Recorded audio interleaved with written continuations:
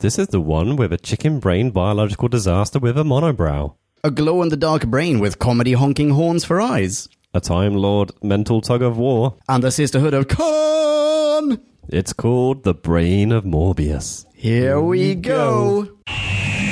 We're embarking on a voyage all through time and all through space. Countering Daleks, Thalan, Ood, and the Cybertronic race. Sontarans look like taters and Silurians all have wonky scales. And the Doctor has a TARDIS, we're reviewing all his tales. Who back when? Reviewing all of who there is. Who back when? Subscribe and rate on iTunes, please. Episode by episode, we're trudging down this temporal road. Come join us on this odyssey. What other choice could there be than Who back when? Who back when? What ho, podcast land, and welcome to episode C084 of Who Back When, a Doctor Who podcast. Or Doc Past. Correctamundo, amigo. That voice belongs to none other than Jim. Hello, Jim. Hello. Who are you? Well, my voice belongs to me. I am Leon. Hello. What is your voice? Well done. You found it again. And we are talking about the brain of Morbius. In fact, wait. The brain of Morbius.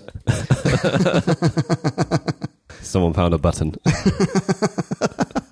Legendary episode. Is it legendary? It is quite legendary. You remembered it from your childhood, I believe. I did, yes. I didn't remember much about it, though. Yeah. I remembered the monster towards the end. I remembered Morbius's brain being transplanted into it. And dropped on the floor in the process. Hey, 5-second rule. But I didn't remember anything else. I had completely forgotten about the Sisterhood of Khan, for example. Yeah. Yeah. Did you like it? High level? I think I did. Okay. Some problems, but I enjoyed watching it. I guess we'll get into that in a little bit. Should we go through a bite-sized chunk of Who just to... Yeah, get everyone else on board. Let's do that. Time for us to synopsize, Slurpify and summarize, so take a view and grab a brew and listen to this overview, this free-for-all. we like to call a bite-sized chunk of Who. Bite-sized chunk of Who. An insect-like humanoid is crawling across the planet Khan and doesn't seem to be in a good way. Things take a definite turn for the worse when a man with a hook for a hand catches up with the poor creature and cuts its head off. Why would he do such a thing? To bring it to his Frankenstein impersonating master, Dr. Solon, of course, who is hell-bent on reanimating the evil despot Time Lord, Morbius. He just needs to get his hands on an empty cranium to complete the pick-and-mix monster he's been creating to house the Time Lord's disembodied essence. The TARDIS team appears on Khan shortly afterwards, even though they were meant to be taking Sarah Jane back to London. Again, the Doctor is convinced the Time Lords have brought them off course, but perhaps the Sisterhood of Khan has something to do with that. Whatever is going on, the Doctor and Sarah Jane better keep their wits about them if they're going to get off the planet and not lose their heads in the process. Mizgal over, you are welcome. Aren't you just? That sounds pretty great. I would watch that serial. And you did. I did, yeah. But I bet they didn't put that on the back of the DVD box. We've had a... Oh, sorry, go ahead. I was just going to quickly ask you what you thought. Yeah, I liked it. I liked parts of it. We've had a few serials now where I've said, oh, wow, this is sort of a Hammer horror, and I really enjoy that. Yeah. I don't know if this one was more or less Hammer horror. Like, The Daemons feels like it was a fantastic horror one. This one's got all of that, but it's only the lumbering monster element of it. Well, there's a lot of Frankenstein and Igor. Oh yeah, sorry. To clarify, this is Totes Malotes, either Act 1 of Rocky Horror Show or a slightly slimmed down bastardized version of Frankenstein. And it's not like they're embarrassed to make it one. No. It's a total Frankenstein pastiche. You've got Frankenstein, you've got Igor. They're chasing the monster away with fiery torches. Yes, that's true. Might as well be swinging pitchforks. There's a lot of lightning. I don't think they actually used it to power stuff, but there's a lot of lightning. A lot of lightning, yeah. He's in a castle atop a mountain-ish. Yeah. I think they must have known what they were doing here. This is not a... Oh, wait. There's a thing called Frankenstein. Steiner? I make it a point never to read authors whose names is Frank. Oh, no, sorry, that was terrible. That fell flat. Yeah, because I don't actually know Frankenstein that well. Like, it's impossible not to know Frankenstein, but I don't think I've seen an actual film of it from start to finish. Have you not seen I've never read the book. The Robert De Niro version of Mary Shelley's Frankenstein? No, I mean to. It's really good. Yeah. It's very, very good. So weirdly, Frankenstein came up in conversation last night because we were at a pub quiz And there was which book is this quote from? And I was like, oh, that's totally Dracula. I am 100% sure it's Dracula. It turns out it was from Frankenstein. Oh, dope. Yeah. But I read those two around about the same time. They lend themselves very well to like a back-to-back, oh, cool, monster books kind of thing. Yeah. Yeah, I mean, this is Frankenstein without the depth. Yes. This is the checklist of cliches. Yes. It's not exploring too deeply on just because you can doesn't mean you should. But then there are other things that are not part of the Frankenstein lore that they've brought in that have tremendous depth and where the writing is occasionally brilliant. I'm thinking mainly of when Tom Baker's doctor interacts with the Sisterhood. Do go on. I'm intrigued what you mean exactly. Okay, so for example, his whole soliloquy about there's no development without... Like death is... I made a note of the quote. Death is the price we pay for progress. Yes. That whole shtick of his, that whole soliloquy is fantastic and exhibits a philosophical and psychological profundity that the rest of this serial does not. No. Yes, I think in general, actually, I really liked the Doctor in this one.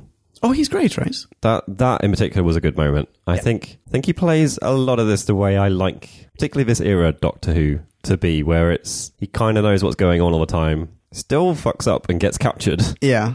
Which is a little bit annoying, but kind of par for the course. And he also has a tremendous sense of humour. Yes, but he's having fun with a lot of things as well. Yeah. And I think that in my mind of what I understand people to know about Tom Baker's Doctor, that this is more... This is sort of it, This is him. So I think that's maybe why I enjoyed it more than I probably should have done. Oh, okay. Because I think he was pretty good. I don't think this necessarily is an unenjoyable serial. I think this is like a tremendously enjoyable serial, with the exception of the plot kind of waning towards the end. Tom Baker is on top form. All these little one-liners, like, could you spare a glass of water while they're standing out in the rain? Nice. Also, when he's talking to the Sisterhood and she goes, the leader, the matron, I can't remember what her name is now. Marin, I think. Marin, yes, you're right. And she's like, oh, well, I need only lift a finger and you're dead. And she starts lifting a finger. He's like, oh, no. Keep it down. So the Sisterhood. Yeah. I haven't looked them up, actually. I mean, should look them up, but you might be able to tell me. Go for it. I've come across these in New Who, in Fires of Pompeii. Yes. Oh, no. No? Not Fires of Pompeii. That's a different Sisterhood. Oh, is it? That's like a... Oh, yeah, that's... No, yeah, exactly. That's not Sisterhood of Khan. That's some other prophetic... Whatever. They're very similar. Oh, they're very similar. But those are humans. Those are just like human... Yeah, a human sisterhood. Whereas these are... I also didn't really understand, or at least misremembered, the background of them. I assumed that they were just time ladies. Right. That they were Gallifreyan. But it seems to me, based on this serial, that they are not. No. That they just have some sort of alliance with them. But regardless, they are from a planet, Khan. They're from this planet. Yeah. And don't really understand how their biology works. Like, they are a sisterhood, which implies... I mean, if they call themselves the Sisterhood, then that implies that they identify as women, right? Yes. Where are the men? Well, because they've thrown in the elixir into this mix. So they live forever. I sort of wondered if you get invited into the Sisterhood, so that there could be a race, a separate from them, and they're just like this. That's also possible. Yeah, that's possible. I mean, I'm sorry, I didn't mean to be super cisgender normative, but, you know, like, if they're calling themselves the Sisterhood, that implies that linguistically they also have the word brotherhood. That's what I'm trying to say. Yeah. But, well, okay, and also this is 1976, I think. Also true, yeah. So do you think is it possible that they are in fact Gallifreyans who have just joined the Sisterhood on a different planet? Are they like an order of Gallifreyan women? I don't know, really, because I've never been quite sure on the interchangeable Time Lord / Gallifreyan phrasing. I think in New Who it is explored a little bit more that there are Gallifreyans and then Time Lords are kind of... Oh, wait, are they not the same? Well, I thought the Gallifreyans were known as the Time Lords, like a race of Time Lords. I'm not sure if they do make some throwaway things that make it sound like you can grow up as a child on Gallifrey and not be a Time Lord. Interesting, okay. I don't know.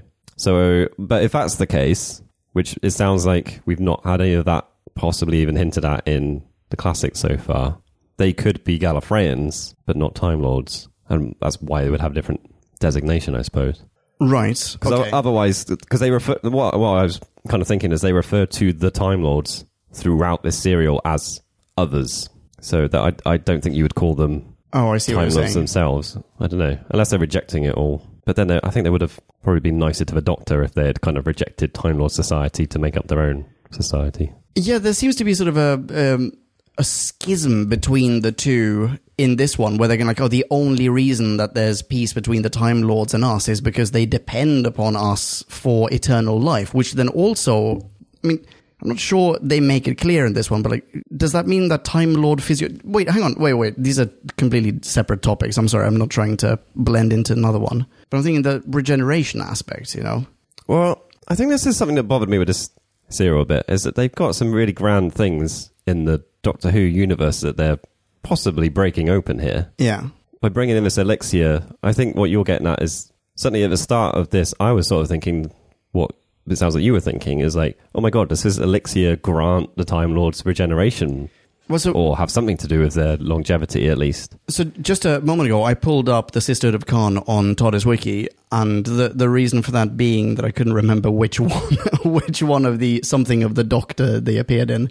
Hang on, I'm gonna grab the list. Night of the Doctor, that's the one. The Paul McGann, the 12-minute Paul McGann prequel to the 50th anniversary. We're coming up to that, like very, very soon. Oh, right. Do you remember this one? Yeah. That's the Sisterhood of Khan. Paul McGann needs to regenerate in a particular direction, and they give him. I feel like they're giving him this elixir effectively. Yeah, okay. But they've done some extra, like they've added some, some botanicals in order to go like, oh, if you want to be a doctor, then do this one. If you want to be a warrior, do this one. If you want to be something else, and he's like, oh no, warrior, please. Yeah, okay. So that's what we've seen the Sister of Khan before, but. Hang on, I'll pull up the whole list. So this is the first time, Brain and Morbius, then Night of the Doctor, and then we don't see him again, or see them again until The Magician's Apprentice, Capaldi, and Hellbent, Capaldi. Which I don't recognise either of those from the title alone, but... Magician's Apprentice, I remember, is the one where he plays the electric guitar on a tank in medieval times. Oh, okay. And Hellbent, I honestly can't remember.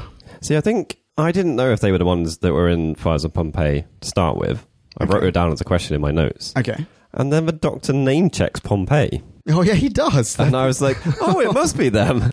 Oh, that's a freaky coincidence. Yeah. Do you think whoever wrote Fires of Pompeii decided to merge these two things? I don't know. Because they are so similar. They are, but the ones on Pompeii, they're just humans. And they worship like the fire gods or something. Yeah. And they're also a sisterhood, the Sublime. Oh yeah. Oh well, whatever. I didn't research this ahead of time, so we can't delve into it too much. But let's just say someone in New Who land was lifting heavily. Yeah, I think so too. Right, so I had to remind myself of the title of this, but we have, in fact, on Who Back When, recorded an audiobook review. In fact, it's a double feature called Sisters of the Flame and Vengeance of Morbius. Ooh. Which is a sequel to this one, in which... Goodness knows, I don't remember, but somehow Morbius Brain survives yet again. That horrific tumble, not off a cliff, off a mountain. Off a mountain. Although, actually, seeing the stunt double fall off, you would say it was probably about 3 foot onto a crash mat, and then and then 3 foot off again. Flail atop this green screen. Yeah. I love that, by the way. I love that effect. Okay, shall we jump into the plot of this? Okay. If you're feeling brave enough. There's a lot going on in this, actually. There is. Okay, how about we start with Frankenstein? Yeah. So, what's his name? Merendi? Oh, damn it. Solon. Yeah, Solon. Yeah, exactly. Wait, hang on. Before we go into that, you picked up on a magnificent either coinkydink or potential trivia point before we press record. Yeah, so we were chatting just before we started on whether the alien creature we see right at the start, the insect creature, is a mutt. And which it totally is. Which it totally is. Leon totally pegged it, and I had to double check. But yes, so from the serial The Mutants, which I don't know of, but which is great, by the way. Is this Pertwee? Oh shit! Wait. Yes, it is. Yes, it is, isn't it? Yeah. Do you have it? Yeah, Pertwee and Joe. Bingo. Kitty Manning. And so this is the mutt, which is a mutant Solonian. Solonian, and here from we the have planet Solus. And here we have Solon. We have Solon here. Yeah, potentially a reference. I looked up Solon because I figured, okay, wait, hang on. What does it mean? It turns out there was I apologize. For me, it turns out I had no idea. So there was an Athenian statesman named Solon, whose name has now brought meaning to the word Solon, which means a very influential statesman, influential in terms of politics. Something to that effect. I'm paraphrasing. Oh, really? I guess he's meddling in Gallifreyan politics to a certain degree. Maybe that's what they're trying to say. But I love the connection of Solon, Solodian, and it's just right off the bat, Brundlefly. My note was Brundlefly and lightning, very, very frightening. When I jumped in with his name of Solon, were you trying to say his full name? Yeah, hang on, wait, I wrote it down as well. Mehendry Solon. Yeah, which I didn't actually make a note of. I think he only says his first name once, does he? Or I don't know. Yeah, I think he says I didn't catch it anyway. It's just in the beginning. But okay, yeah, so his story, he is an Earth doctor. He is human. I believe so, yeah. I mean, he wrote books on Earth, Yeah. which the Doctor read, Yeah. and then somehow left the Earth and made it all the way to Khan. Yeah, just because he fancied some solitude. Yeah, exactly. Goes all the way there. In the meantime, he has also somehow gained the attention of a Time Lord despot. Why he would care about some Earth doctor, Earth surgeon. It's a bit strange. I didn't get how this all worked out, to be honest. Like, in my head, I can kind of retrofit, which I don't remember ever being said, but I can kind of retrofit that Morbius, in whatever form he is meant to be in, which actually it is physical, though, because he is a brain. Yeah. He's not this floating essence. But I could kind of imagine somehow there is a situation where Morbius's influence is causing Solon to go, I need to go to the planet Khan. But how would he even I don't know know about it? I mean, the Time Lords are a fairly secretive race. Yeah, I don't. And this is so far into the future that humans have access to, have ready access to space travel, apparently. Yeah. And this one doctor goes to Khan, which is in itself a super secretive planet.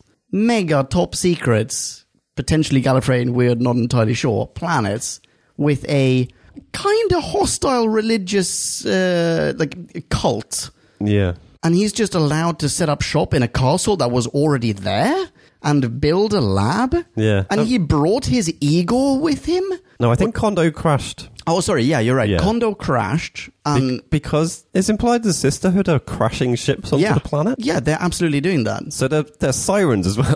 Yes.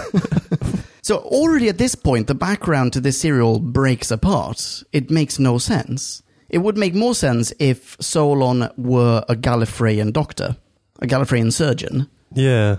Because also, they killed Morbius and then scattered his atoms, and there were witnesses to this, yet somehow, Solon makes away with a perfectly intact brain. Yeah. And possibly some bits of tissue. There's a bit where Morbius is speaking, and there's some like stretched out sinewy things that are vibrating. Oh, were they not just speakers? You think they were his They vocal look more cords or like something? Cassandra in New I see. Who. Like that kind of stretched skin where I see. the edges are all kind of breaking. Oh, I don't know. I don't think that's what this was, but I like the idea. I don't know, it was a very weird speaker if it was just When a he said, speaker. like, add some tissues, I was thinking, well, like, cummy paper. Not just snot. That's No, tissue, for DNA.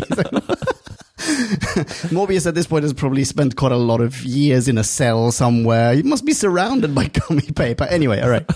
Okay, so we picked apart Frankenstein. Don't understand that at all. Well, the other thing that is part of that is I don't really understand the Sisterhood. So if Solon wasn't there, Yeah. the impression we've got so far is this is a one village planet. Oh, yeah. As a lot of planets are in sci-fi land. Yeah. So what the hell would they be doing? Like, they're waiting for every 100 years a Time Lord turns up and says, can we borrow a bit of your elixir? This guy didn't regenerate properly. I guess so, yeah. And otherwise they're just shouting sacred fire, sacred flame 50 million times a day.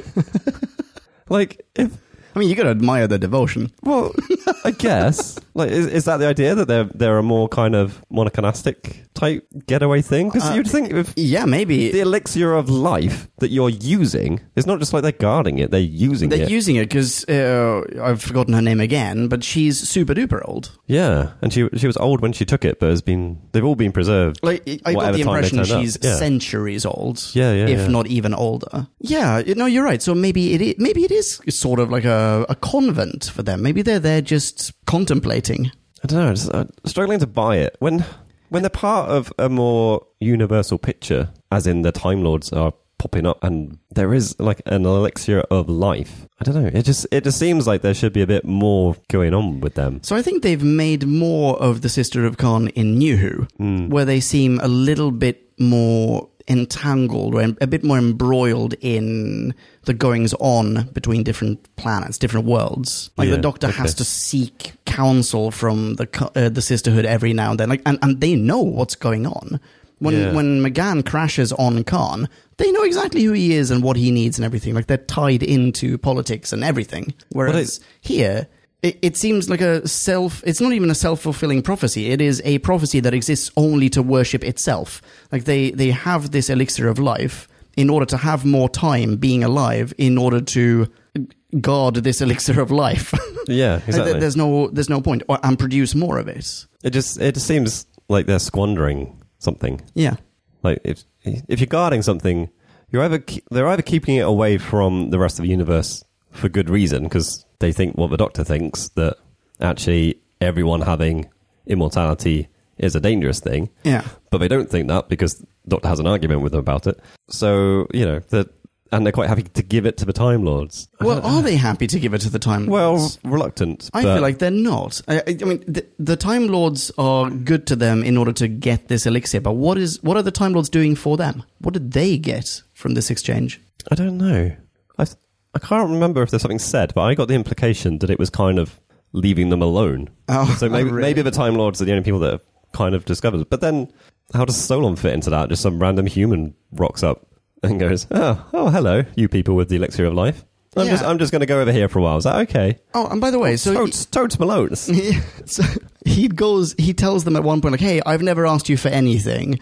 But in fact, quite the opposite. I've helped you lots of times. Like, you guys were injured. I helped patch you up. Why was that necessary? They have the elixir of life. Like, they don't need a doctor to come and heal them. They just drink out of this magic cup and they live forever. Because you could argue against that if it hadn't been used to heal Sarah Jane. Exactly. Because preserving life is not the same as Wait, do they heal healing. Sarah Jane? Is it actually used that way in the end? I forget. They heal she- the doctor. Because the Sarah Jane doesn't even need it, it turns out. Solon was just screwing with the doctor. Yeah, but the Doctor goes to them on the pretense that this will heal Sarah Jane. Like, he knows the elixir can heal. Yeah, but he never gets it. Like, He doesn't get it in the end. But yeah. Instead, they only have enough elixir for one person, and they give it to the doctor. Yeah. But either way, Yeah. it has healing properties. Yeah, We exactly. see it to have healing properties.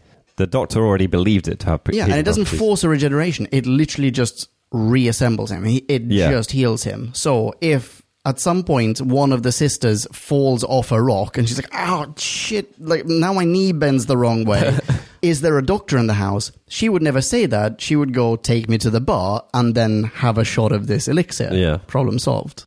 I thought they were super overacting, by the way. Oh my god, yes. The hand gesture. Oh my god. Is it Morbius? Morbius. I'm doing the gesture podcast hand.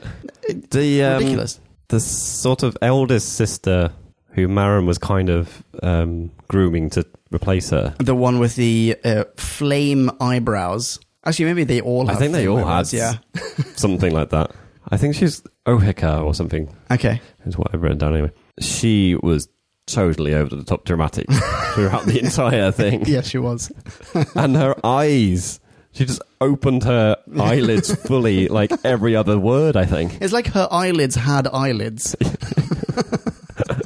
And I can't help but think there are a lot of fluffs as well in dialogue. Like, I don't notice it very often.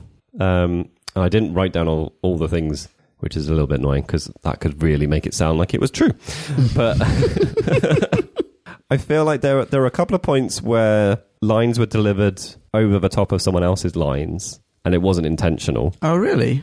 And there were a couple of times where someone stuttered or kind of paused on a word because they struggled to remember the next one. Oh, interesting. I didn't catch that. I But don't know, there are definitely a few things where I kind of felt like maybe there was a bit of rushing going on during the recording of this. no time for a take two. I don't know, yeah. It had that kind of sense about it. So apparently they were struggling a little bit with the budget. And this is you probably saw this in the trivia as well. So this is not the original script that was penned for this serial. And this version of the script was torn down in many places in order to conserve on budget. And maybe time is money. Maybe time, therefore, was a factor. Yeah, definitely. You only have so much time in the studio, or you only have so much reel, like so much tape. I don't know. There is a wonderful bit of trivia about the script. Did you read this? No, I didn't actually. So this was penned by Robin Bland. I did. I saw that name pop up at the start, and I was like, "Oh, it's going to be a bland one, eh?" He's begging for it.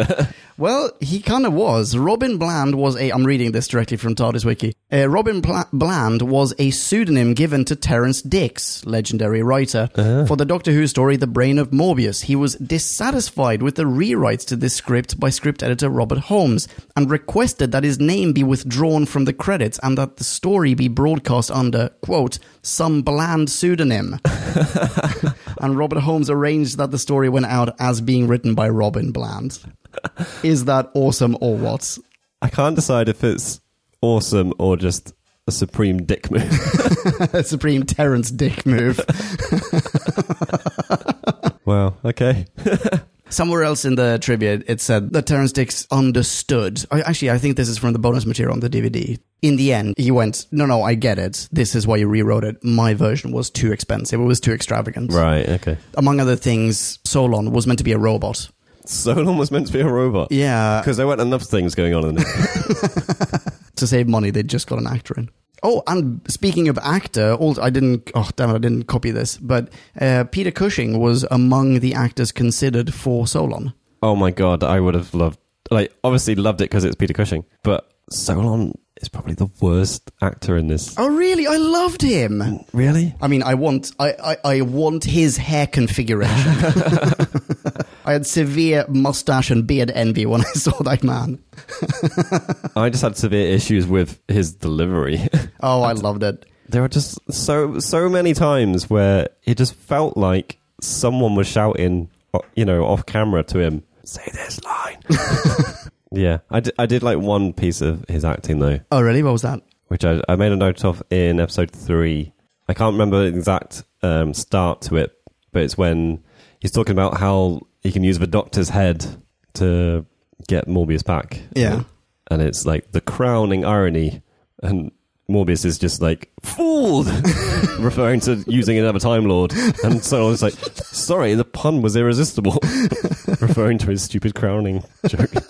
It's just totally blindsided me. I was like, wait, this really dry, overacting, bad acting guy just delivered a really weird pun. Okay. That's great. I missed that line. Oh, see, this serial has fantastic elements of humor in it. Yeah. He then went on to possibly say that the female brain was too small. Yes, I mean, no. The female's brain is too small. Yeah. So, which is, I mean, I'm assuming he's trying to say the cranium is basically too small to house your gigantic brain, Morbius. But Morbius's brain is bigger than all of Tom Baker's head. How was he expecting to fit that into anything? Yeah, it really needed to go into the see-through golf ball with comedy. Where it's just completely, horror. It's just flopping in there. It seems like the least practical thing. Also, when they're transporting it, why are they emptying the tank of liquid before they carry it away? I kind of assumed, like, the glass golf ball, well, the goldfish bowl would have the liquid in it as well. Yeah, exactly. It seems like it's doing Morbius a lot of good to have his brain in that liquid. Yeah. And maybe it would have not fallen on the floor quite so easily. 5-second rule, 5-second rule. Very nearly had to make it the 10-second rule. I really like the way that Solon goes, listen, I know that you're right now only thinking of the practicality. You want to be free. You want to be corporeal. But when you are corporeal, you want to have a really beautiful face. Like you want to look like a person. So I'm just going to take your brain and stitch it into this fucking gigantic, monstrous, one-clawed beast with the hand of an imbecile. Because, like I said earlier on, I don't know Frankenstein that well. But if you've got a complete body... Yes! Yeah, put it... Just take out the doctor's brain. Quick little... Put the other guy's brain in it. Yeah, trapdoor head, scoop out brain, pop in new brain, Trapdoor head. put the trapdoor down again. Surely that's got to be better than cut head off, somehow preserve head. Yeah, you don't need to be a brain surgeon to understand this. Yeah, there are a lot of holes in this plot. I think my rating is going to have to drop down. I did write a number down. Oh yeah, so did I. I think I might have to adjust it. Okay, while we're on the topic of things that really don't make sense or are a little bit too convenient, in part 4, why are there coincidentally exactly the 3 components of cyanide next to a bedpan and no other components of anything, no other chemicals? It's just like these 3 next to each other. I don't know. And why is the Doctor quite happy just releasing cyanide into the air to kill Solon? Yeah, and what is he trying to gain from this? He's like, oh, well, if we're still here in a month, then it failed. But it's not like it's going to kill Solon, kill Morbius, and then unlock the door. Yeah. Like, they're going to be stuck there and no one's going to come get them. Yeah. I'm a little fuzzy at this point. The only way they escape is because Morbius comes in Yeah, I think so. in a rage. I guess the idea might have been that the Sisterhood of Khan would have come get them. I don't know. They don't. But why that would reliable. they? Yeah, no, that's true. Like, why would they? Yeah. Especially if he kills Morbius in there, then they might just go, yeah, let them rot in there. Let's see who eats whom first. Yeah. And also, in terms of convenience for the plot, how often does the Doctor leave his Sonic behind? Oh, I'm so glad that he did. But Are you not? I'm so glad that he did.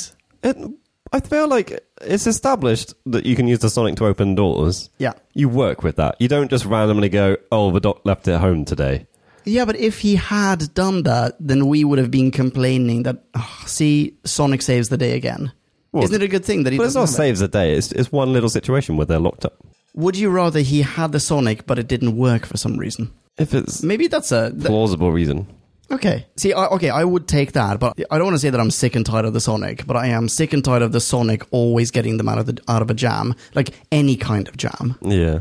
I'm glad that he didn't have it this time. Also, the Sisterhood took his TARDIS. He maybe didn't expect... Maybe he figured, I'll just pop back into the TARDIS and grab my Sonic. They've been away from the TARDIS for a long time, and they just walked away from it. Yeah. He didn't. I'm okay He with never it. got taken away from his TARDIS. I'm okay with it. But I respect your differing opinion. I don't mind if it is occasionally a thing, but I can't think of it occurring before. This seems like someone pointed out they're in a locked room.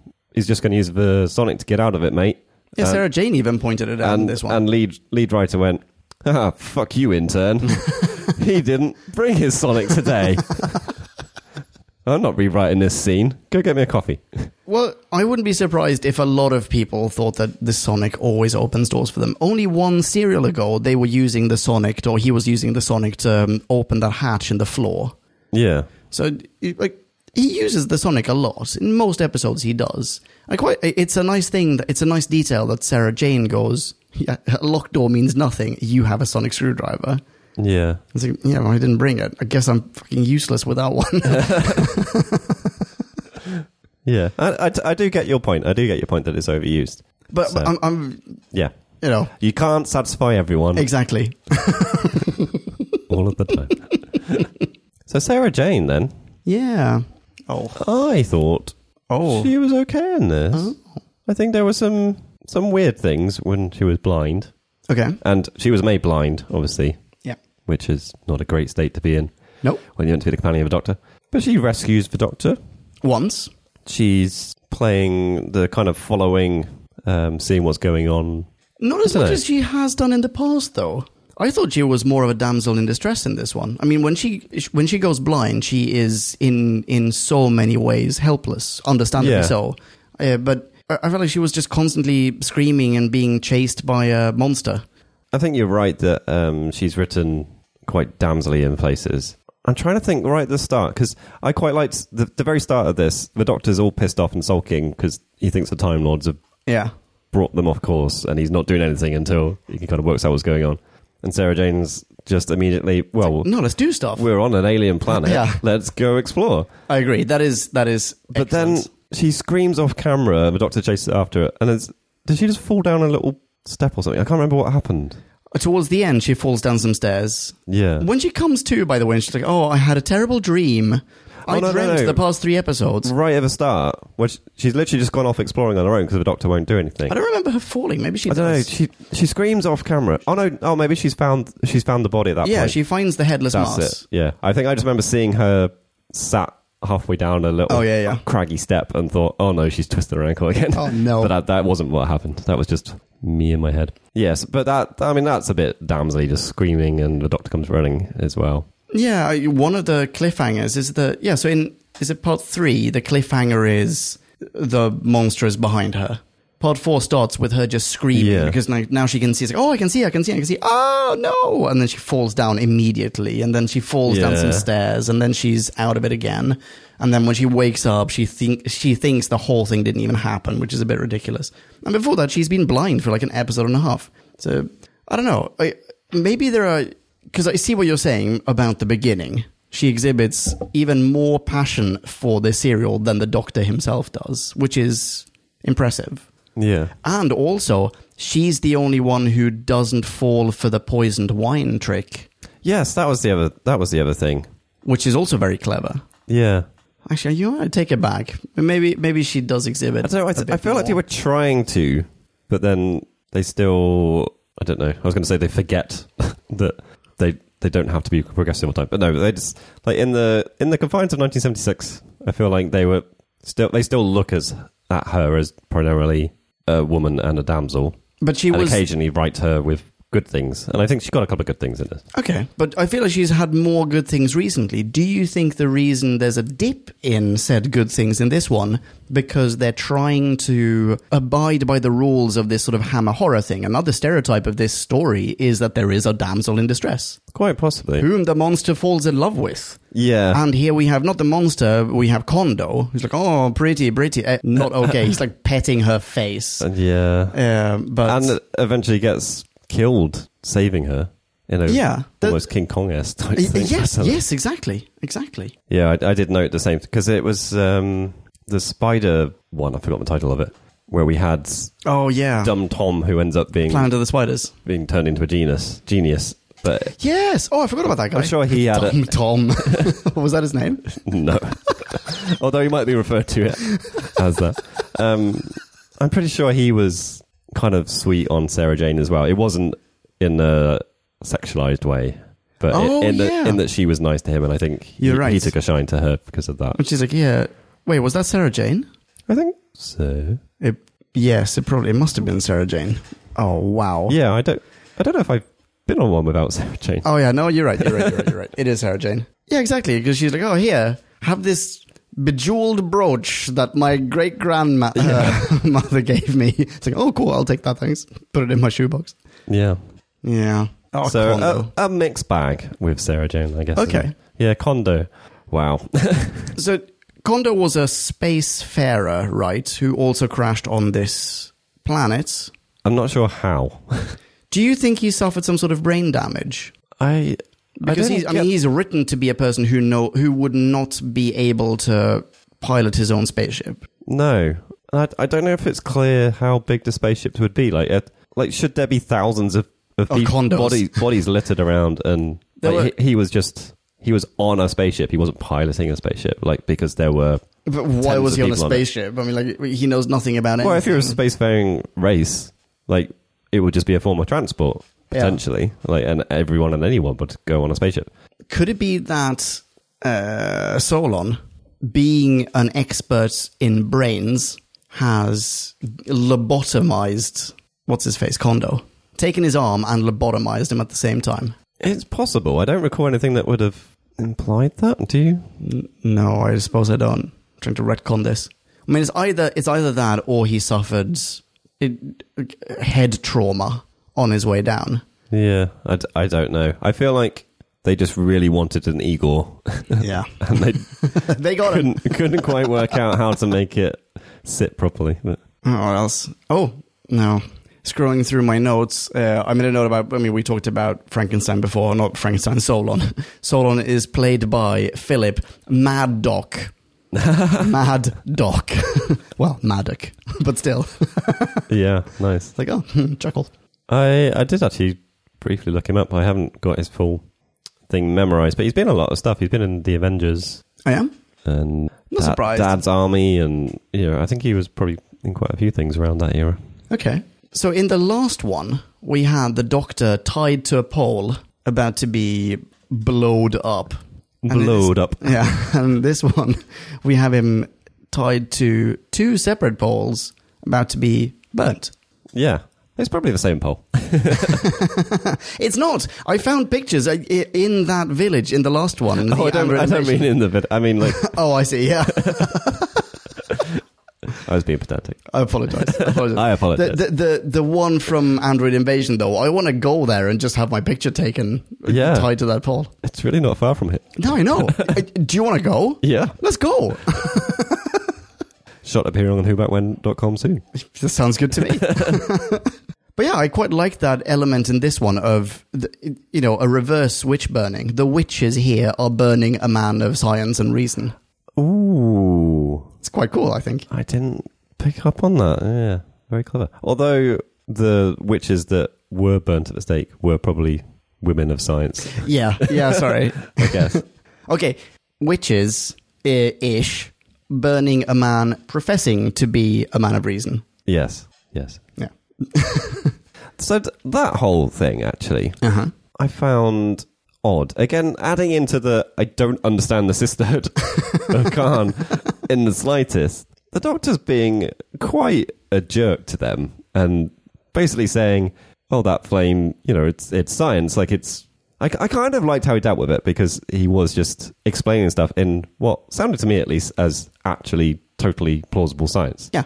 Like, it was nothing hang wavy, never wibbly wobbly. It was just, there's going to be gases coming up from the molten core, and it's... Like you happen to be sitting on a bunch of minerals that have these properties. You've got, a geothermal port, basically. Yeah. And I'm not quite sure how that makes the elixir of life, but at least the flame aspect, always burning, Yeah. that seemed okay. Exactly. And he's like, well, you realise that shouldn't have stopped. Like, something's made it stop, and he's calling them stupid, really. I don't know, just the whole interaction between him and them and their culture didn't seem very respectful. No, it's an interesting episode and topic to follow the last New Who that we did. I did think that as well, yeah. Given in Matt Smith's Rings of a Curtain, no longer playing that drinking game. No, you don't have to. After last week's 6-day week. Where you and I both felt that he exhibited a certain respect of, multiculturalism. People have different beliefs. In this one, does he not? Does he not?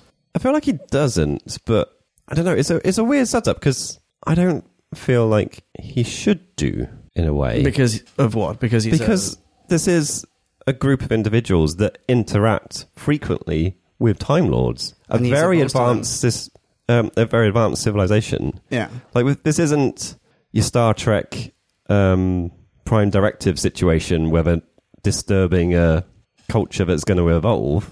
Like, it's already been spoiled. It's already part of the galactic universe, even if they don't seem to pay much attention to it. These are like the mystic Bajorans in DS9. I'm a little rusty on that reference. I think that's true. I think that makes sense. I'll look it up later on. I might cut that. Star Trek does do a lot of that stuff.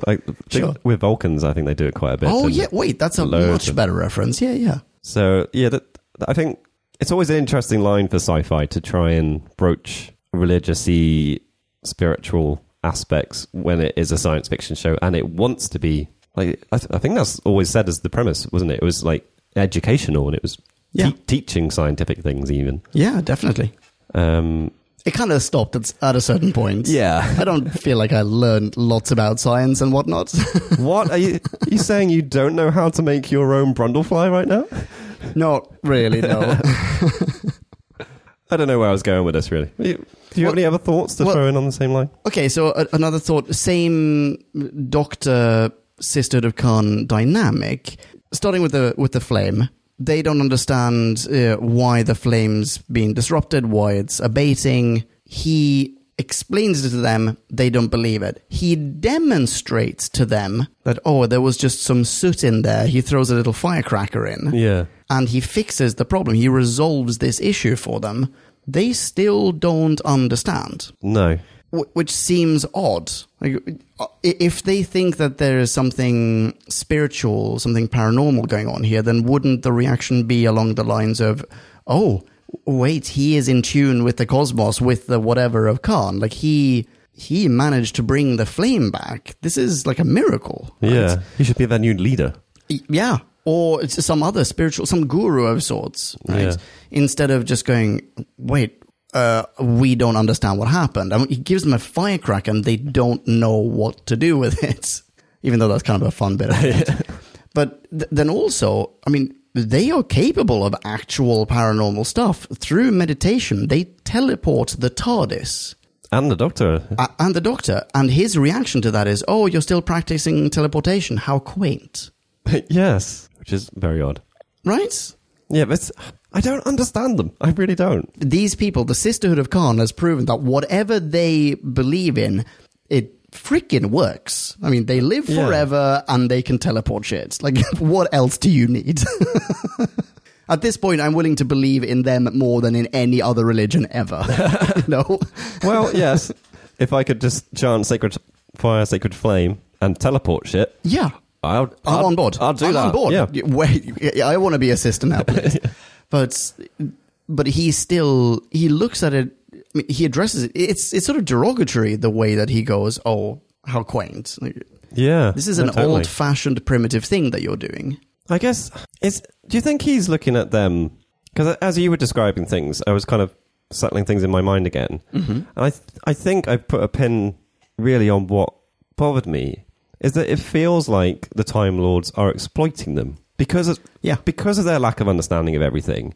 Like I see what you're saying. If there wasn't their actual powers that do manifest, and they definitely have powers, they could be this group of women that are guarding a rock, and they believe it to be sacred, but it's still a rock. If you see what I mean, like, the fact that it's powerful doesn't seem to matter because they don't understand it. They don't know what they've got. They know that it gives them eternal life, but as soon as the flame goes, they have no way of fixing the situation. Like they don't, like you said, they don't even understand what a firecracker is and what it will do.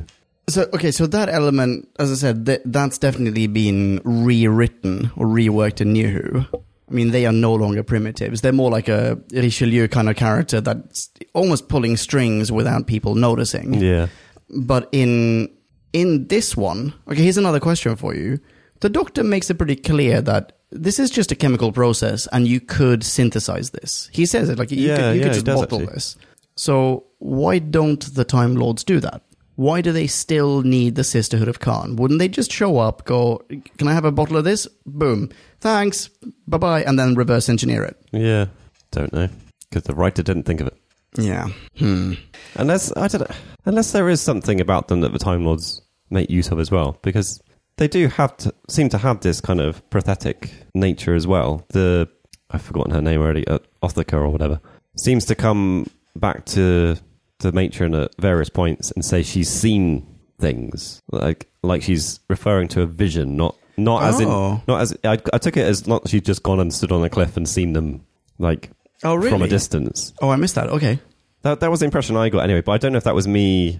No, you may very well be right. I think I just missed this. Because I think there's also a point where the Doctor is saying that Morbius has been here all this time, but he somehow hid himself from their vision. And he's not talking about their sight. Yes, because obviously right. he's a brain in a jar. Is that they should have been able to detect his presence, and the Doctor's kind of mocking them that they didn't. Like there has been a Time Lord for however long it's been, under their noses and they didn't know, but they should have done. And he also says that he sort of intuited the presence of Morbius when he was in the castle. Yes, he does. It's like, I felt a presence. Yeah, it was Presence I've not felt since. Turn around, dramatic music, walk away. Just wondering if I've had Star Wars references in every single episode yet. There is a mention of parsecs in this one. Oh, Yeah. well, that is an actual unit of measurement. Yeah, I know. Yeah. Okay. Okay, yeah, fine. Quick thing back to actors Okay, yeah. and to a new thing we haven't talked about, but we alluded to in our intro. Okay. So the mental tug of war. Yes. So Oh, did you read the trivia about this? It is brilliant. I have read some trivia about this, but first I just wanted to say what I thought was going on. Oh, I bet you it's the same thing I thought. Because I thought we were seeing a couple of the Doctors And a couple then Morbius. Exactly, yes. which makes perfect sense. Yeah, Miriam and I were watching that episode moments before you showed up. Yeah. And that was exactly the theory. So I don't quite get why it was intentionally written that they were pre-Hartnell Doctors. Yeah, and they've already made it pretty clear that there was no one before Hartnell. In the Three Doctors, they say, this is my first incarnation. Really? Yeah. Or that was his first incarnation. I can't remember, but it's definitely said. Like, they are 1, 2, and 3. And, yeah, we've never had any other allusions to him being older. But I didn't do much research into this, but I saw that this has then spawned a bunch of other theories which have led into novels and audiobooks and possibly some comics as well about another character called The Other. The Other, yeah. Right, who's possibly a prior incarnation of the Doctor who was then reincarnated into Hartnell and then spawned the Doctor. Literally what I've got on Wikipedia here is saying the Other is one of the founders of Time Lord Civilization. Right, alongside... of whom the Doctor is a reincarnation. Oh, but right. Reincarnation. So not regeneration, reincarnation. Yeah. So it's implying like there's...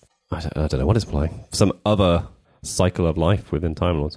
But that's all sideline stuff. That's not in the TV show, so I'm not that interested in that. Unless at some point they actually bring that into the history and then do like a... Oh, wait, hang on. If at any point they run out of material, this is the way to do it, right? They're like, oh, we don't want to do yet another regeneration. Wait, the big mystery isn't that he regenerates or she regenerates again. The mystery is they had regenerated multiple times before we even met them. And then, yeah. They might do. They could do. I might be on board with something along those lines, but... Yeah, it would probably feel a bit spin-off, I guess, rather than... But hey. So the reason I segued into this... Yeah, sorry. Was actually because the people we see in the flashes, so the pre-Hartnell Doctors, are all crew members. Yeah, production crew members. It's awesome. So we've actually got Robert Holmes and Peter Hinchcliffe, big names, Nice. and a couple of other like script editors and production assistants who we probably wouldn't. I certainly don't recognise the names of, really. I probably wouldn't either. And then what I found really interesting as well is they tried to get famous people. They wanted to flash up some famous actors in this. What? Yeah. And apparently no one came forward to do it, so they had to just put up they referred to them as backroom boys. And then they got into a bit of trouble. Wait, backroom boys? Just leave you with your moment. Sorry. After they'd been in the back room with the boys, they got into trouble because I think they're not meant to be... they're not meant to appear on screen because they're not part of, I'm guessing, the Actors Guild. Oh, really? But I'm not quite sure what the real problem was. I haven't looked up. But they had to pay a certain money to the Actors Union Equity Benefit Fund. Oh, interesting. I'm guessing because like none of these people were part of the Actors Guild, and so they shouldn't have really appeared on screen. It's a bit sucky that like they're just doing it as a bit of fun. They're not. Yeah, it's like, hey, and you're working on this show, do it. Just and they wanted to get some famous people in there, but they couldn't. But does that mean that what they really should have done is grabbed some kind of standby actor from nowhere, paid them 50 bob, and just literally taken their photo and put them in? I don't know. They are photos. That's not footage. Exactly. What's the problem, man? I don't know. It seems a bit mean. Someone complains and they have to throw some money at the guild. Yeah. I'm pleased that you had the same theory we did. Yeah, I was gobsmacked to read that there was another, an intentional interpretation. Yeah, exactly. Yeah. Very strange. And how many are there? I mean, I don't remember where or at which point they say this, but that he would basically run out of lives according to Gallifreyan law very, very soon. Like this time around, maybe Tom Baker might be the last one. So I think are we in season 13? Yes. Yeah. So it's actually the next season. Apparently, a serial called the Deadly Assassin is going to bring in the idea that there are 12 regenerations. Right, okay. So that's the whole thing that became a controversy at Matt Smith's end. Oh, yeah, of course. But up until this point, apparently we've not had it. There hasn't been a set limit. Oh, that's true. So they obviously could have played with it, but your reference to the three doctors like kind of blows out. Oh, no, they 100% say that. Hartnell is the first, which... Now I'm saying 100%, now I'm doubting myself. But, I mean, I'm believing you. I'm pretty sure that even Hartnell, like at some point, maybe not Hartnell, Troughton presumably, because when Hartnell was the Doctor, it was just like, this is the Doctor. But when there had been a regeneration, I'm pretty sure they already clarified, oh, my first appearance was as a slightly older gentleman. That sort of thing. Yeah. Odd. That's how I'm leaving it. All right. Odd choice. Fair. Maybe just a note on production value. I thought the castle was pretty amazing, and the lab was fun. Yeah. The production value in general, particularly for an episode or a serial that's meant to be relatively low budget, it's really well done. The outdoor scenes are great as well. In particular, there's one scene where it is revealed that it is maybe not super well done, that I loved the most. And it was right before Sarah Jane is taken by Kondo, in the scene where he grabs her by the hair and is like, oh, you're pretty. Oh, you don't like me. Kondo have hook for arm. Yeah. Yeah. There's a pan to the side and you see the sky, the beautiful blue sky behind them, and it's a sheet. Like there's a crease. There's a crease in the sky. And that in itself made me go like, oh, yeah, they have crafted this whole thing. And obviously they have, because it's not outdoors, it's not on a mountain, it's on a soundstage. Yeah. And I love it. I love all the plants, I love the little mountains, I love the castle. The castle is beautiful. Why is there a castle? Why is it full of cobwebs? Great. Does no one want to sterilize this lab, by the way? No, it's perfect. I don't know, the lab actually I thought looked suitably, not quite futuristic, but more futuristic than a castle's lab would have done for, you're right. Like a Frankenstein. You're right. But in the room where he's left the creature, the headless creature. Oh, yeah, that cobweb, wall-to-wall cobweb. It's just, not the ideal circumstance. Yeah.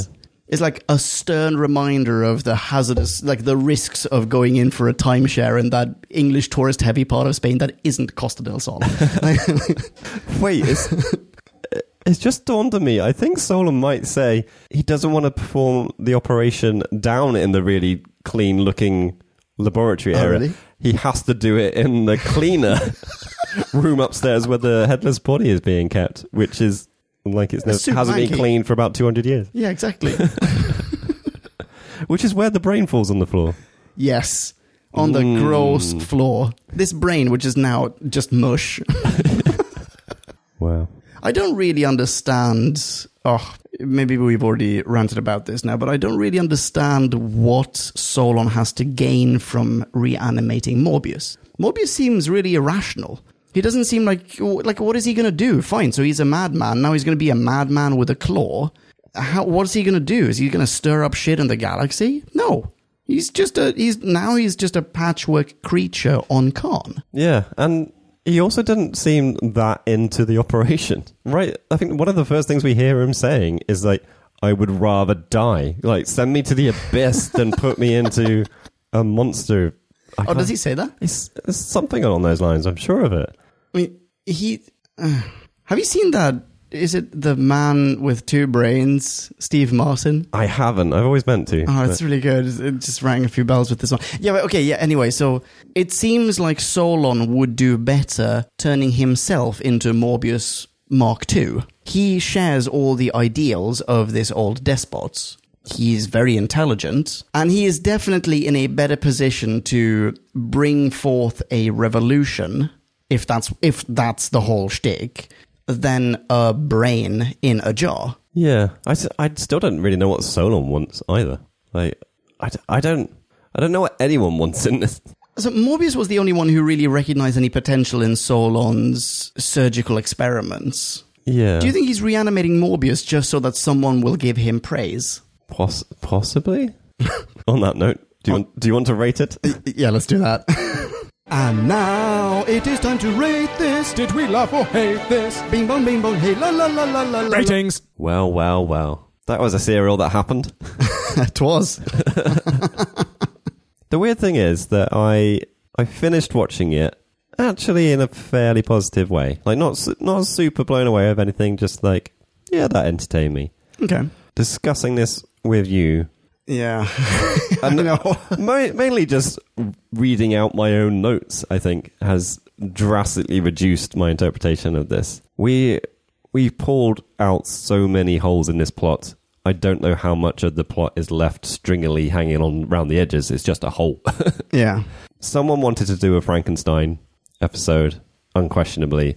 They shoehorned in all the aspects of it without a lot of explanation, which makes it entertaining to watch, but doesn't make it entertaining to think about. We then get the Sister of Khan, who are an interesting set of individuals. There's obviously some questions with the dynamic of the Time Lords and lots of intrigue with that. We've then got Morbius himself, brain in a jar, but a Time Lord. Yeah. Like there's a lot of could have been, I think, around this as well. Possibly if they hadn't been shoehorning the Frankenstein in quite so much. Like there could have been some interesting things. Like he's a really bad, evil Time Lord, and it's just thrown away, and he gets turned into a monster, literally turned into a monster. And that's the aspect of him we get. We don't get the one that was trying to take over Gallifrey or whatever he was doing, like being maniacal and you would think scheming and plotting and being intelligent about stuff. No, we don't see that. We just see him clawing people to death. Yeah, exactly. Which seems a letdown. It seems a waste. But I did really like the Doctor in this. I thought he was really fun. He has a couple of little throwaway things in episode 4 I made note of, where he's talking to Sarah Jane and it says, "You thought I was dead, didn't you? You're always making that mistake." Like a little meta joke, probably just, about how often they've done silly little, the Doctor's dead scenes. Sarah Jane saying that he's too late at one point, like Morbius is alive, and the Doctor feels his own head and said, "But I can't be. I've still got my head." Like they're really nice little moments. They don't always fit in with what the hell else is happening, but they're nice little moments. There's a nice kind of under thread of humor throughout this whole serial, like, and fun. There's some fun. That's what you would get with a Hammer horror thing. You're going to get a bit of nonsense, and you're going to get some fun, which I guess is why I came away from it feeling entertained. But it's not where I set my rating, though. I can't just be on that pure entertainment value. It has to be on the ripping everything to shreds value. Oh, right. But it's still just a bit of a mediocre Met episode. So I'm going to give it a 2.4. Oh, I had written down 1.8 for you, so 2.4. All right. I started on 3.0, by the way. Okay. I've also talked myself down. I started with a 2.8.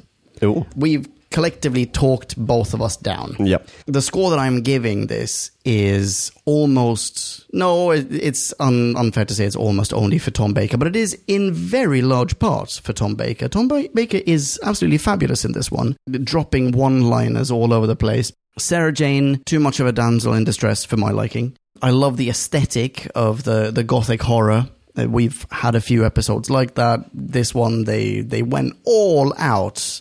And I really don't mind it being a Frankenstein pastiche, albeit an incredibly obvious one.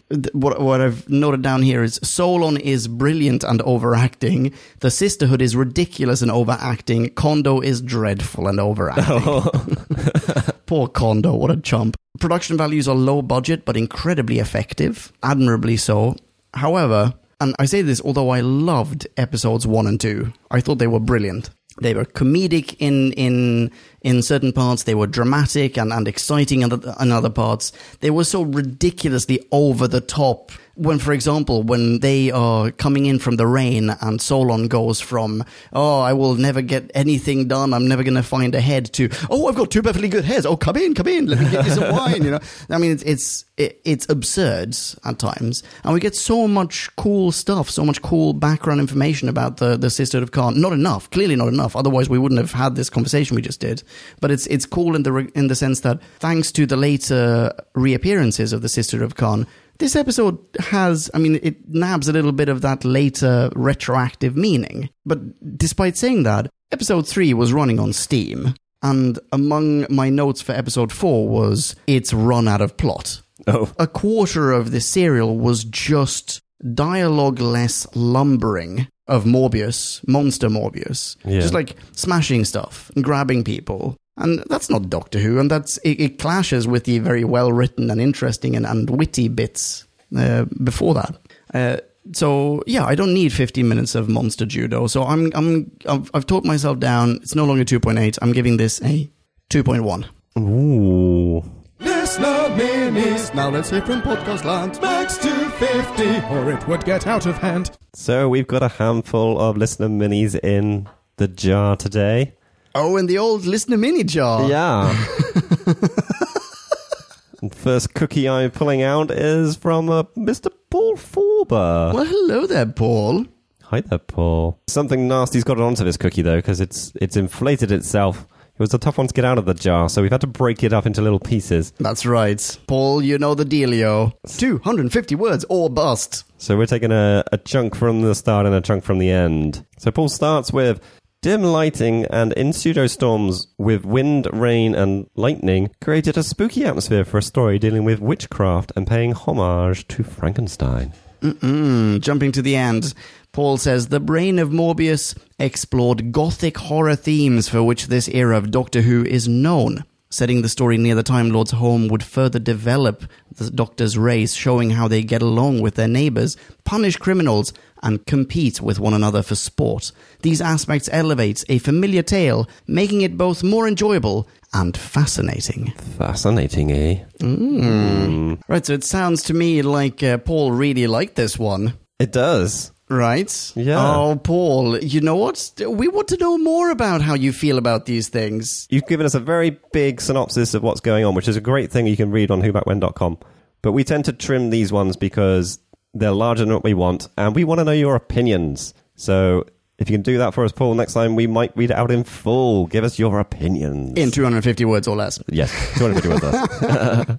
Thank you very much, Paul.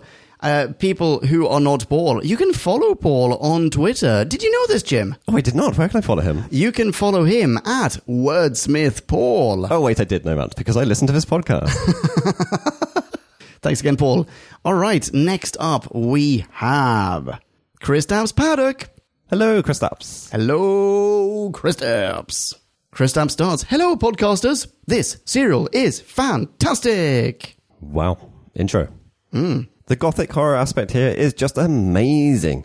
Unlike you, I will not be running through this to poke little holes in the story, but this is just so much fun. Visually, this is a hot mess of weird 1970s tropes about mad scientists and witch cults, and I will eat this particular hot mess with a spoon and fork. Thank you. You're welcome. Additionally, says Kristaps, maybe it's me, but Tom Baker's face does phenomenally well in shadowy lighting. He's all angles and protuberances and looks very ominous if you light him correctly. That's a nice observation. I like that. Yeah. I'm not quite sure how Tom would take that. Probably positively. Probably. Lastly, says Kristaps, the Time Lord aspect here is great. After this story, the Time Lords are pulled into a very senatorial, deliberative, rule-bound role. But up until now, they have been rife with dangerous renegades. The Doctor, the meddling monk, the War Chief, the Master, and now Morbius. I wish they'd developed this version of the Time Lords more. That's a fantastic point. And Kristaps gives this 4.7. Holy moly. Wow. Kristaps, you have a huge heart. And a huge hard-on for this episode. That's right. No, I'm glad you didn't pick it apart and just enjoyed it. Yeah, that's excellent. Thank you very much, Kristaps.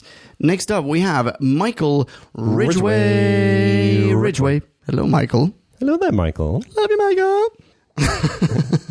Michael starts. Oh, Michael has some mini reactions. Oh, a mini within a mini.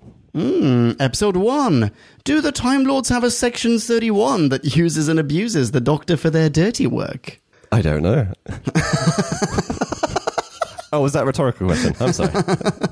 Wait, that is from Star Trek Discovery, right? Yes. Yeah. Well, it would fit nicely with the next point, which is the Sisterhood of Khan. Episode 2. Funniest bit. Sacrifice my servant instead. We didn't talk about that dynamic at all. That's pretty good. Next, the Sisterhood of Khan are total fucking idiots. How did you all not notice Sarah blatantly freeing the Doctor and the Doctor escaping from a flaming stake that you were dancing around? Wait, that's... Oh, yeah. Yeah, I had this as a point we didn't talk about.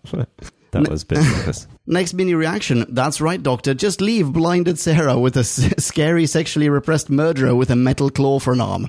Hashtag a duty of care. Yeah. Yeah. Mm. Okay. Episode 3. Soot was blocking the flame of life. The Sisterhood of Khan are total fucking idiots. Wow, Kondo taking a bullet in the gut was brutal, gory. This is still a kids show, right? Yeah, that was like blood squibs and all kinds of just carnage. Carnage, eh? Carnage. Sorry. Sisterhood of Carnage. Tiny sideline from this. I did actually read a trivia that this is around the era of Mary Whitehouse, who used to complain about everything, and apparently she complained about this. Wait, elucidate me. Oh, I forget exactly who she is, but she was a MP or something. Oh, okay. And to the point where a group of comedians named themselves the Mary Whitehouse Experience to mock her in their full splendor. And yeah, she was always going on about, think of the children, all this kind of stuff. Oh. And apparently there were quite a few complaints about this episode as being too gory. And I think mainly because of that one blood squib. There's that. There's also the claw that, at one point, Morbius's claw just chomps down on a sister's throat, just like a plonk. Yeah. It's pretty wicked. Still, I didn't think it was that bad, really. Right. Michael goes on. Episode 4. If Morbius dies, does he regenerate with a new body or just a new brain? If the former, why doesn't he just do that instead of looking utterly ridiculous? Yeah, good question. Yeah. Okay. Maybe he doesn't need a body to regenerate. I think he does. Reuse the tissue or something. If they were to transplant his brain into the Doctor's body, would he have access to the Doctor's regenerations? Ooh, don't know. Right, next mini reaction. Did the Doctor just gas Dr. Solon to death? Yes, wait, we didn't talk about this at all. The Doctor just straight up murders a dude. We did briefly talk about it, but yes. Yes, he does. But he deliberately makes poison gas. Yes. Yep. Yeah, we just glazed over this. Sarah Jane afterwards, by the way. Oh, that's a nice science lesson. Now I know how to make cyanide gas. So do all the kids watching. Yeah, you wanted this to be an educational show. And science education. Yeah, exactly. Double whammy. Next one. Did Marin just climb into the flame of life? How did she fit? Why wasn't she screaming in agony as she horribly burnt to death? Yeah, that one was a bit odd. And plus, we see a younger version of her. Yeah, I feel like she's... You know what? Do you remember it's in the Spider one, right? Where we have a Time Lord. He's the old Time Lord that was the Doctor's teacher. Yeah. When he sacrifices himself, he floats away. He just sort of Yoda's out of there. And then, but at a certain point, he turns into his younger self. Yeah, something like that. Actually, you know what? This is kind of Star Warsy because she's lived for super duper long, just like you do if you're a Jedi and you're one with the Force. Yeah. And then you die, but your space ghost can be young and attractive again.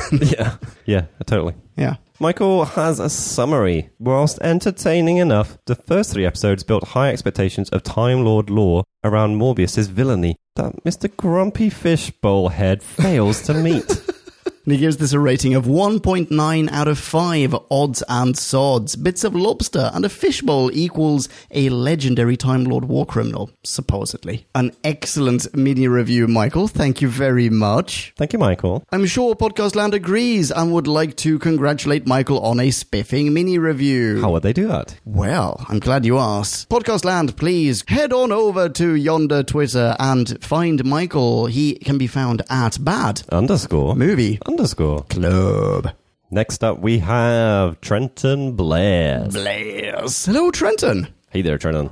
Trenton stars. The brain of Morbius is probably the closest Doctor Who ever got to being a Universal or Hammer horror film. You got probably the most creative monster to ever come out of the show, and even a guy's bloody guts being shot out. That has never happened in a Doctor Who story before or since. Indeed. Though written by Terrence Dicks, continues Trenton, I think the writing credit should really go to Robert Holmes. Holmes reworked the script so heavily that Terrence Dicks didn't want his name on it. He thought Holmes had made the script bland.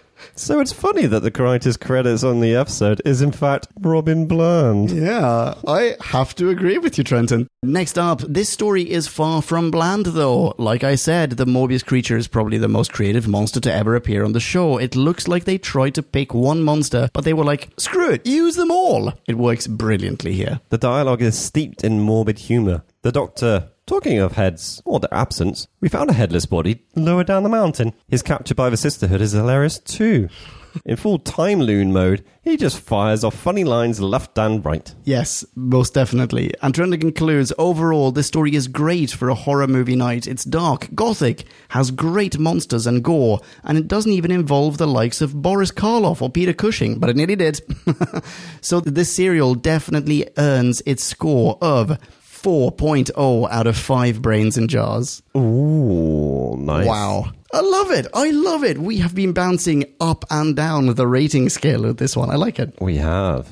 Trenton, excellent mini. Thank you very much. People who are not Trenton, fret not. You can follow Trenton. Trenton can be found at Trenton Bless. That's Bless with 2. What's Jim? Little bits of brainy sinew. Nice. Bing Bong, Future Leon here with one more listener mini. This one came in a little bit late, but I happen to have the microphone and mixer all set up, so making an exception. This one comes from Peter Zunich. Hello, Peter. Peter says, a Doctor Who take on a classic story resulting in nothing less than a classic Doctor Who story. Referenced as inspiration by countless future talent and producers, the acting is over the top, the characters are beautifully crafted, the music sympathetic, the sets pure eye candy, the art direction intriguing, and of course, the story superb. I can tell where this is going. The ultimate evil genius, however, is the directing, which sets such a wonderful atmosphere and treats the entire presentation not like a television show but as a theatrical stage play. We can only nitpick, and just for laughs. These are truly minor points. The chandelier drop, really, just smash it properly.